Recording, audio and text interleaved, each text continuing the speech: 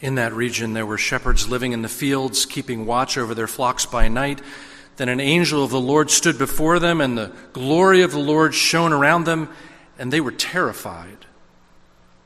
But the angel said to them, "Do not be afraid, for see, I am bringing you good news of great joy for all people."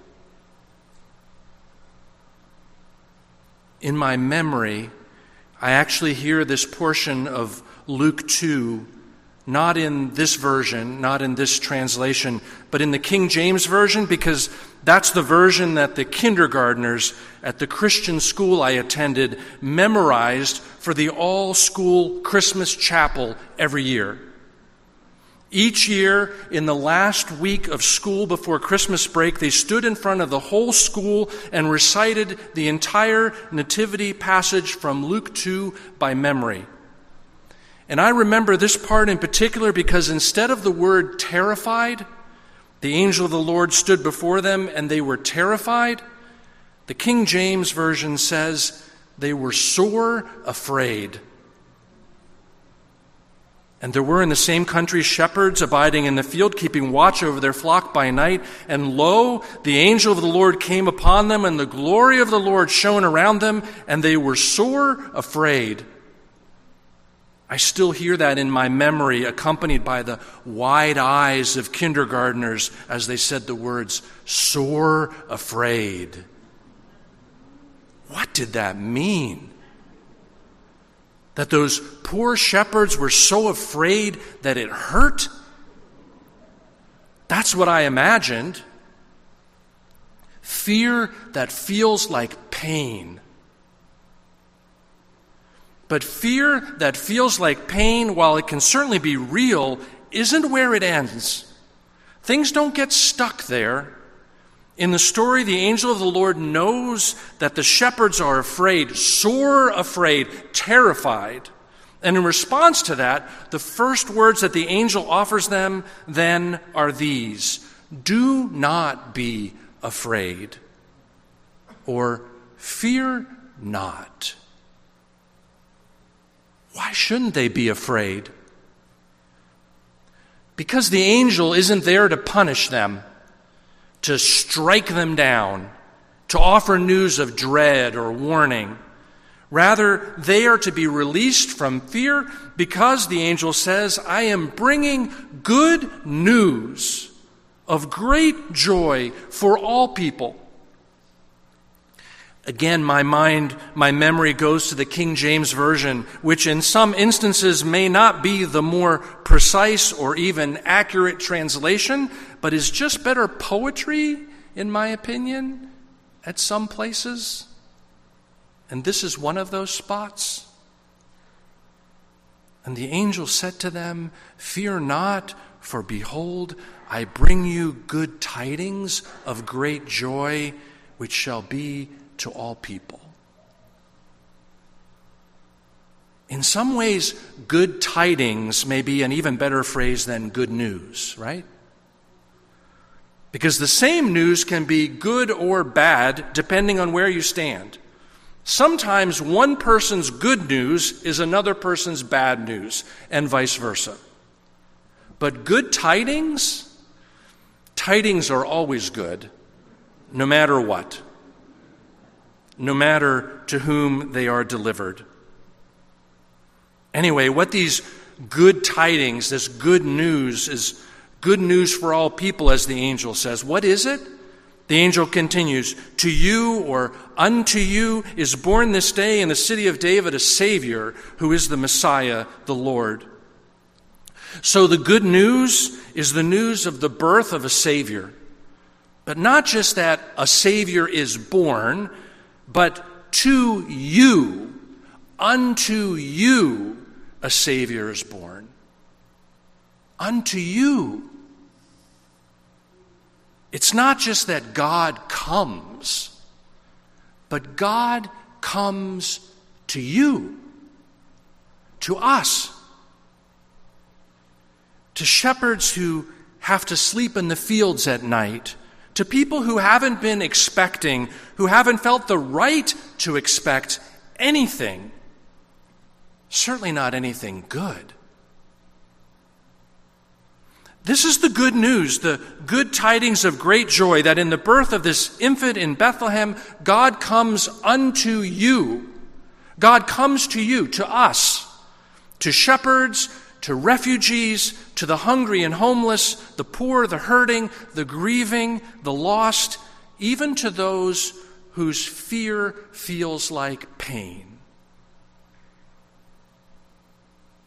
God comes unto you.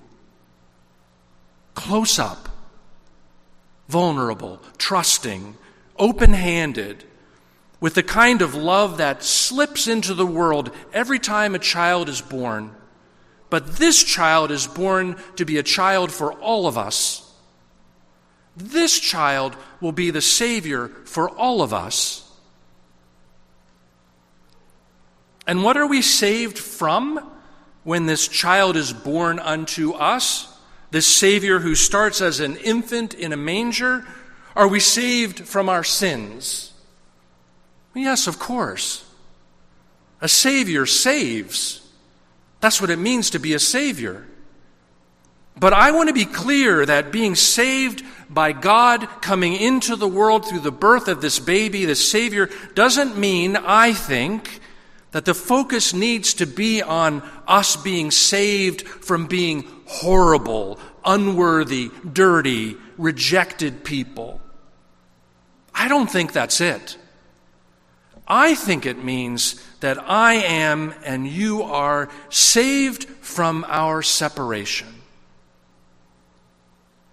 We are saved from our separation. Because that's what sin is. It is that which separates us from God and neighbor. And you know that, right?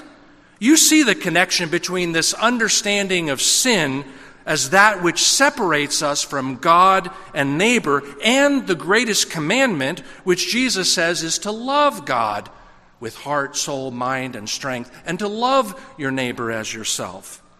We need saving from our separation because God desires reunion, reconciliation, and restoration.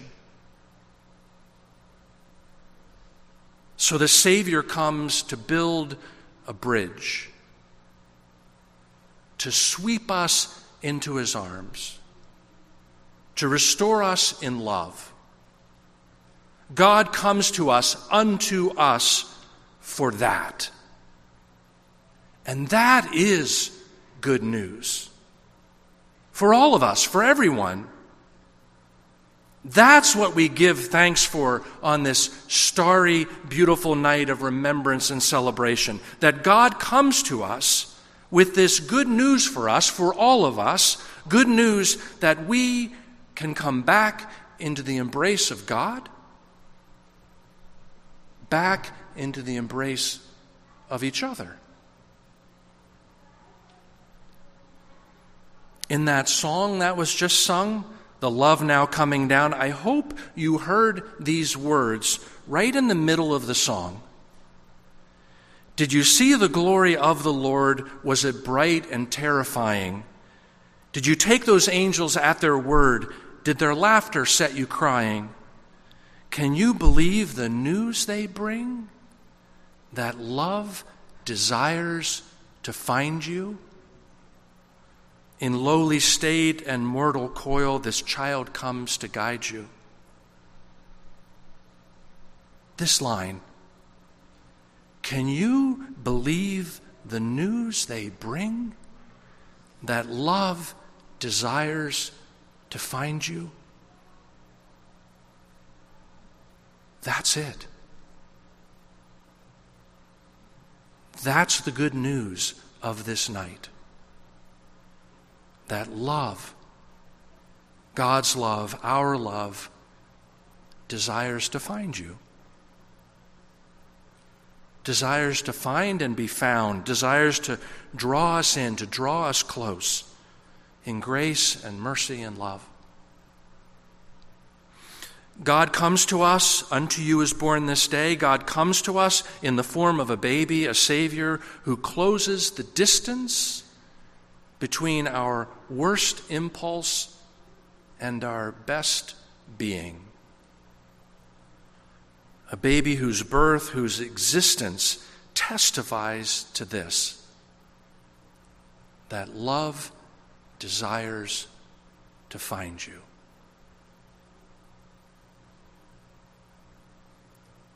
Amen.